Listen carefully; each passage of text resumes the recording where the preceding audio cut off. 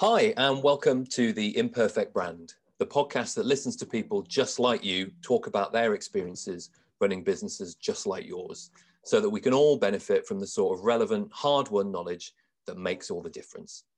I'm Ben Catley-Richardson. I'm your host. This is episode 2, and I'm joined by Andy Middleton, who's spent over 30 years at that coalface of business, the sales team.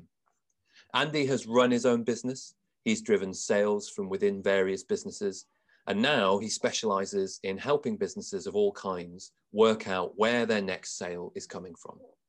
Andy also has a passion for networking and sits as Nottinghamshire's regional director for the Katina Business Network. Welcome, Andy. Thank you for coming. Good morning, Ben. How are you? I'm very well. Yeah, prepared. So my last podcast was definitely erring on imperfect. Yeah. So I think that's the brand. So that's what we'll continue with, I think. Okay. So I've got a question to start off with, given your experience, which is, what do you think makes someone good at sales? For me, the most important thing with sales is listening. You don't pick up anything just by talking at people. You know, I've been to multiple networking events where you meet someone for the first time and they sell at you.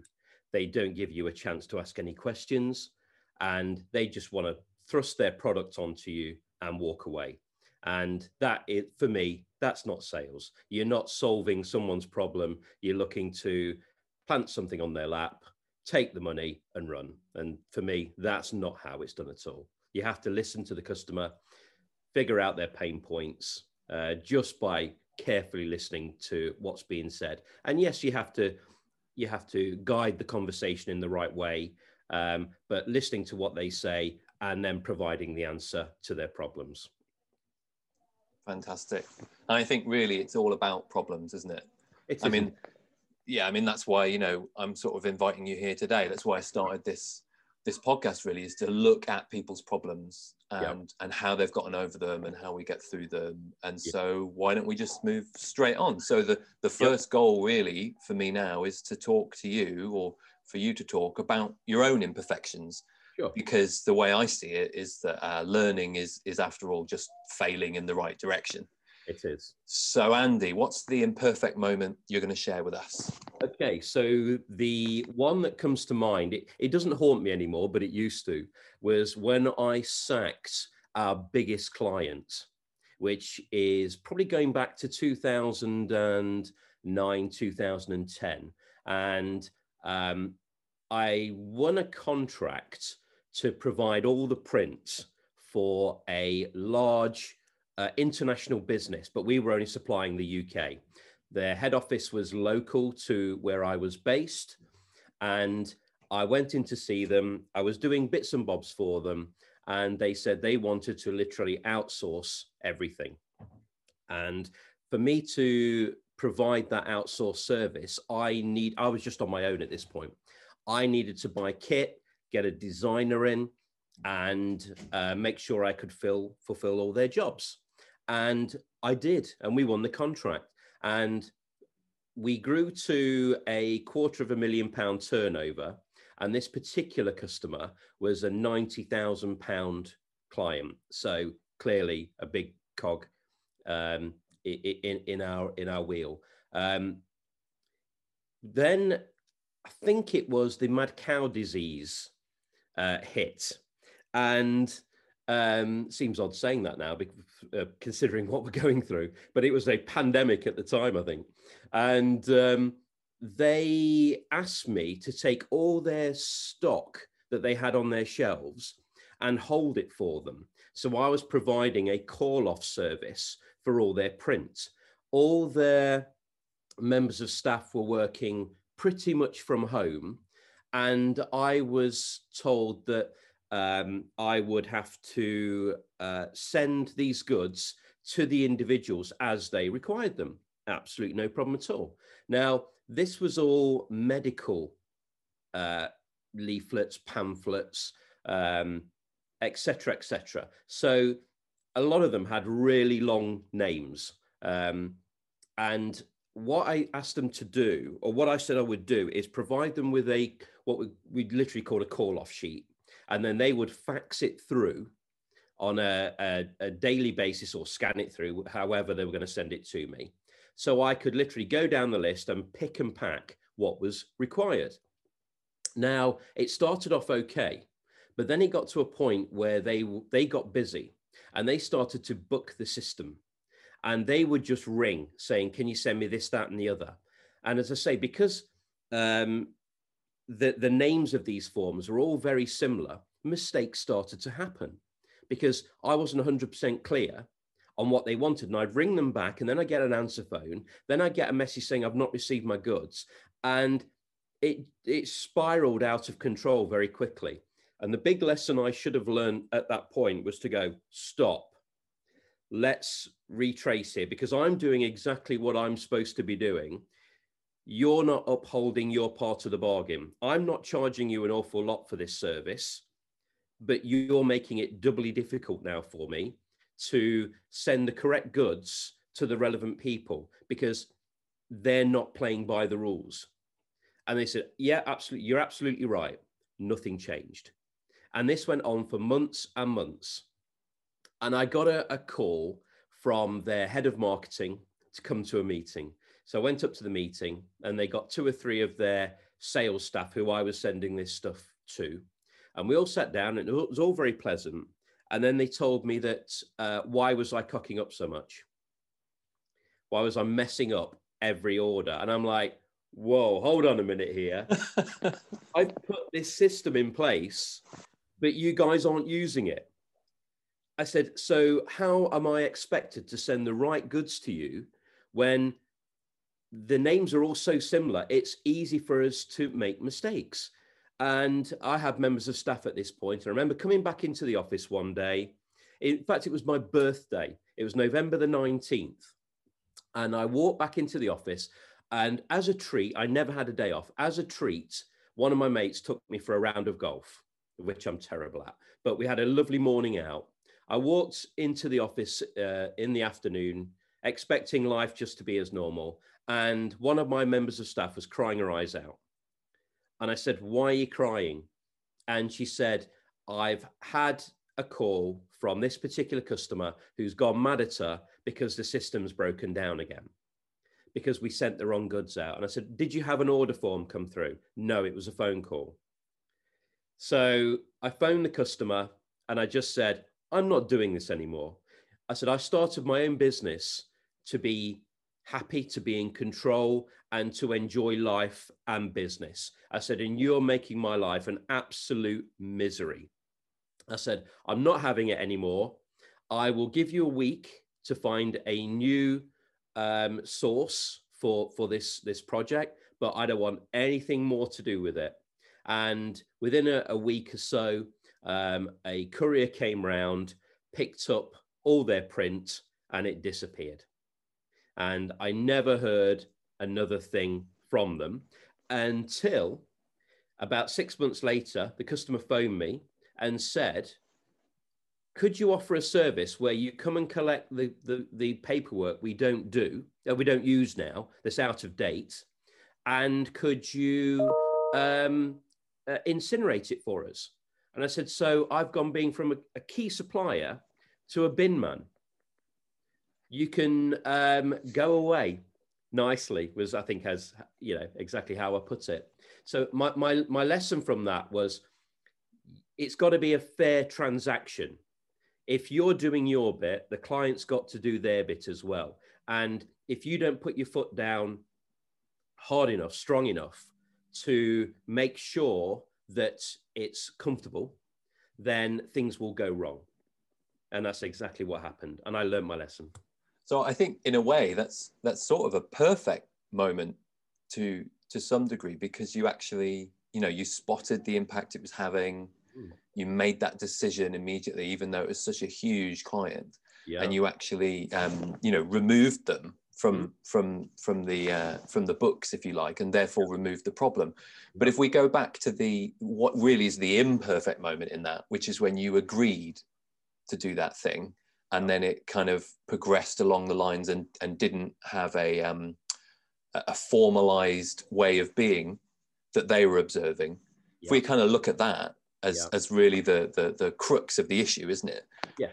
How do you think you found yourself in a moment where they were able to operate beyond the letter of what had been agreed? I think it was because I was scared to put my foot down a little bit. Now I'm probably I'm 10, 11 years older now, and I think a lot wiser. And I would put my foot down earlier, but it was almost because they were such a big cog in our business. I felt scared to say to them, "This isn't right. I'm doing my bit. You need to do your bit." And instead, I find myself saying, "Do you think you could have a word with so and so to possibly get them to kindly, please, with cream on top, fill the form in properly, please, dear customer," rather than just getting to the point of saying, "Look, I'm sorry, but you need to fill these forms in. Otherwise, mistakes are going to happen, as they were. More mistakes are going to happen." And But did you keep a record of those mistakes as you went along? We, as such, yes, we tried our best to, but you could put virtually all the mistakes down. I had some great staff at the time, lovely people, but they were very, very good at their jobs. And they weren't the type of people that would make mistakes on a regular basis. Everyone makes an error from time to time, but the far majority of these incidents were because the phone call had come in as opposed to a form being filled in. And we worked out that it was mainly from people who had gone into a meeting, had come out of that meeting, they're in their car, they pick up their phone and say, "I've just had a meeting with somebody, can you send me X, Y, and Z leaflets?" Rather than going home, filling the form out and sending it through. So it was their issue.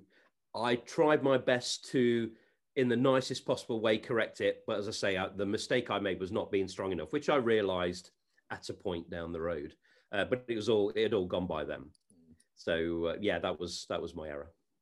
And when you're actually talking to a customer like that, I mean, obviously, eventually you basically said, "That's enough. It's over." Yeah. And they did sort of follow up on that. And as you say, within a week, they basically took their marching orders and did. What do you think would have happened if you had put your foot down earlier and you had said, "Look, this has got to stop"? Like you said, you should have stopped it. You should have said, no, stop. This is how it works. You either go ahead like this or we don't do it again. What do you think their reaction would have been to that?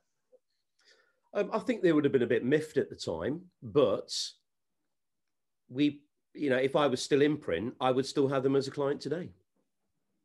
I guess I would have had them as a long-term client. So it would have been a short-term disagreement, let's say, followed by a long-term healthy relationship. And other than that, did you find working with them fine? A good kind of positive relationship? Yeah, I go on. Sorry. I was just going to say, the interesting thing for me is you really pinpointed, in a way, the bleeding neck problem that they had, which is that they had a system, and clearly the system wasn't really up to the needs of what they had, because the needs were coming out of them, needing to make decisions on the fly, to have things happen when they really wanted them. Yeah. And obviously they in a way, they kind of created a rod for their own back. Yeah. Of not being able to get the thing that they wanted because they had to go through the rigmarole, if you like, of going through this system. But what I'm interested in is when you said that's enough, they didn't come back, they didn't argue, they didn't go backwards and forwards and try and find a solution. They just literally, said, "Okay, fine, we'll go somewhere else." And my wondering is whether actually, if you would put your foot down earlier, they may have just said, "You know what? We're miffed and we'd rather go somewhere else where we don't get people who put their foot down." Maybe. Yeah. Maybe. Because the interesting thing, isn't it, is we're talking about sales is as much about confidence and you auditioning them as them auditioning you. Yeah, absolutely. Up until this point, we'd had a very, very healthy long-term relationship. And a lot of their forms came from their head office, which was overseas. But anything for UK, we we printed, and it was a very, as I say, a very, very healthy relationship. It was profitable for the company.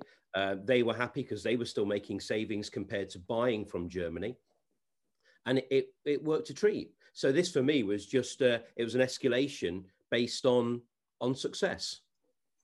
It was forced upon them to a degree because of the foot and mouth, but as I say, that their inability to follow the simple instructions, and then their denial that, because the conversation was no, it's not our fault, it's completely your fault. And I just wanted to show them evidence, but in the end, I'm just like, just take the whole thing away. I just don't want the stress of it anymore. Yeah, exactly. I mean, that was what immediately spoke to me was, that atmosphere that they had created, which was that they were doing what they felt to be right, and actually the failing was on your part. Yeah. And I it's interesting for me thinking about learning from that moment about the flags. So when you went forward from that, did you use that knowledge? Did you find that had educated you on how to spot potential problem clients or potential problems that could rise up with clients? Yes, I suppose it made me more aware, but also made me stronger insofar as if something needed to be said to cut something off quickly for the long-term benefit, that I would make that happen. I would say something. And how did you get on? Honestly, I have to ask, after that phase, you're cutting what must have been, 25, 40% of your revenue? Yeah. We struggled, but in the end, we got through. And completely honestly about it, we lost the business in the end, not for that reason, through something else. But that was a big lesson for me at the time. And I've always carried that forwards now. And I'm not afraid to say something if I think something's wrong. It's made me a stronger person for it. And you said at the beginning that it doesn't haunt you anymore, but it did. It did. What was the point at which it stopped haunting you? Good question. I think winning some large business, winning some big contracts, but being able to be frank and open and honest to the client about them, to say, this is what we're going to do. This is what I need you to do. Are you happy with that? Great. Let's all agree to this and move forwards. And then you put down in writing what both parties are going to do and move forwards. It's clarity, really, isn't it? It's that Clarity. real need for clarity. Yeah, oh, fantastic. So, yes. So turning our gaze then from clarity on the past to clarity in the future. Yes. In your position now as a consultant sales, what would you say, consultant sales specialist, and as the director of Nottinghamshire for Catena. Yeah. What's the bleeding neck problem, the most pressing challenge you're facing right now? Well, Catena is relatively new to me, but I love networking. I've been a member of Catena for many years, but I didn't make the most of my membership. I think we probably went to a handful of events to start with. And then once I understood more about how it works, it became clear. So it's been a learning for me, but now I'm on the other side of that and I'm the franchisee. I'm trying to get the message across to current members and to new potential members of what Catena actually does. And it's not just your standard networking group. It's so much more than that. But until someone's willing to engage with you and talk about it, they view you as just another networking event. So it's getting that message across and finding new platforms to be able to take a voice on and get that message out there, such as Instagram.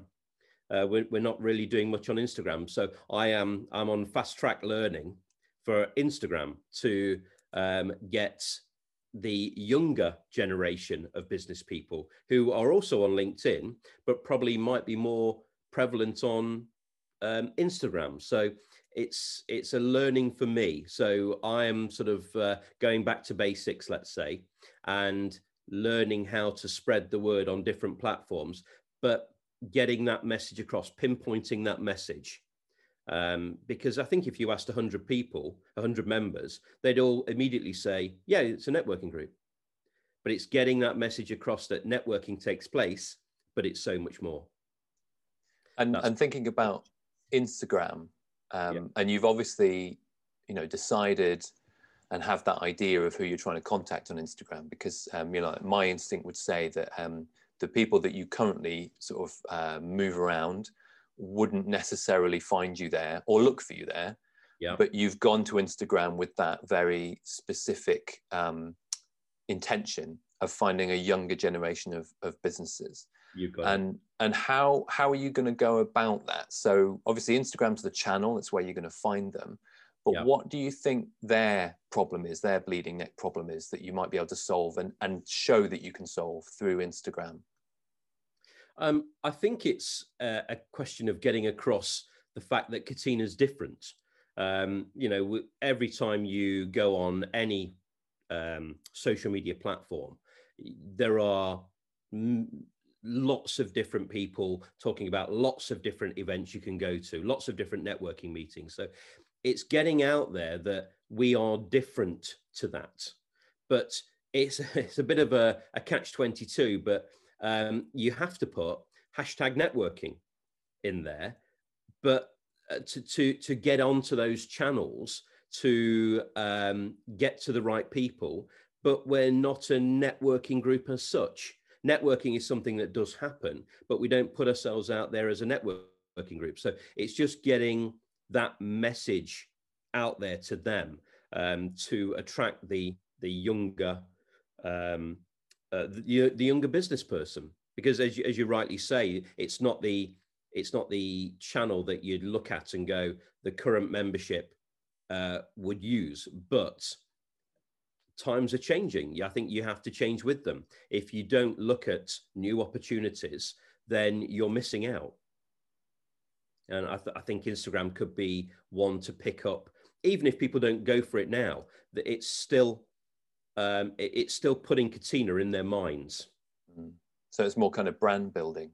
It is. It's brand awareness. Yeah, exactly that. Yeah. I'm just looking at some statistics, and so it says 30% of Instagram users in the UK, this is as of Feb 21 from statista.com, 30% of users are between the age of 25 and 34. So that sounds like, that's the demographic you're reaching for. You've got it. Yeah. And what do you think that demographic would bring to Catina? Why engage that demographic as opposed to, the older demographic? I think it's going to bring a fresh business approach. I think new ideas, younger ideas. Catina's great, and there's a fantastic mix in there. But if we don't move with the times and get the younger generation in, then it's going to die off, and that's not what any of us want. We want it to grow. So I think there's always got to be new blood coming in, so to speak, with new ideas. So you know what it's like. We make a big deal of our members. You yourself have taken a speaking opportunity, and we want people to come in with fresh ideas, new approaches. So, and if they're, it doesn't matter to me whether they're 25 or 65. It makes no odds. You can learn a lot from the older generation, but you can learn a lot from anyone. And so just having that variety is what's going to make us stand out, I think. Yeah, I can really see that, having a variety of business types as well as the business demographic of people who are actually there. Yeah, really, really bring things up that might not have been discussed otherwise. Yes. And so I guess really in terms of the biggest challenge then, so, your overall challenge in a way is learning Instagram, getting to grips with it yourself. Yeah. It's obviously, where those people are that you're reaching out for. Do you have any specific ideas of how you might appeal to them, how you might actually grab their attention and what you might do to do that? I'm still early in the learning stage. So I've only literally as of the weekend 3 days ago started my Katina Knots Instagram page. So I think I've only put 2 or 3 posts up now, but I'm just in the following people stage. So I'm trying to build the right community to start with and get my message out there. But for example, I've interviewed my daughter who's 18. I've interviewed my stepdaughter who's 17, and I'm trying to say, okay, what would you do if you were me on Instagram? So I'm trying to learn from the kids, so to speak. But there's plenty of research to be done. I love learning. I'm a bit of a learning sponge. So when I'm not working, I'm working by watching YouTube videos on getting the most out of Instagram. So, but as I say, very early stages of that.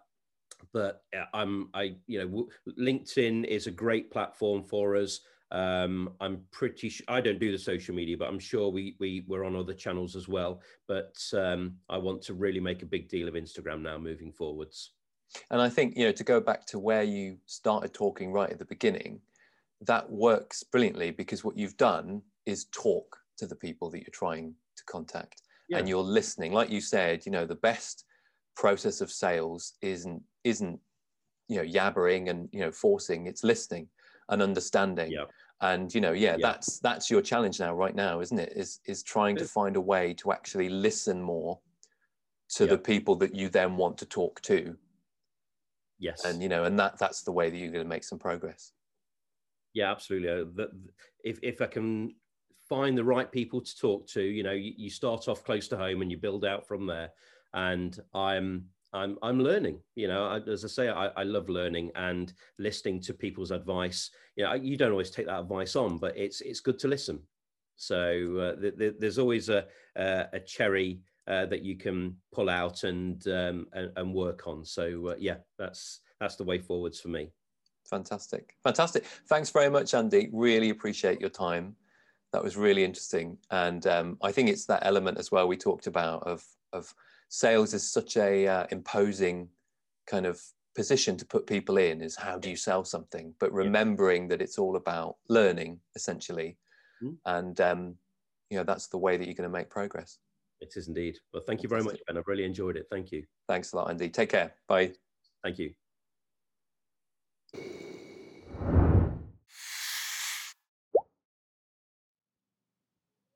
So thank you for listening to the second episode of The Imperfect Brand. I'm Ben Catley Richardson again, and I'm the strategic partner with BrandClear. And we like to see ourselves as the only brand specialists that can make it easier for you to deliver your long-term business objectives.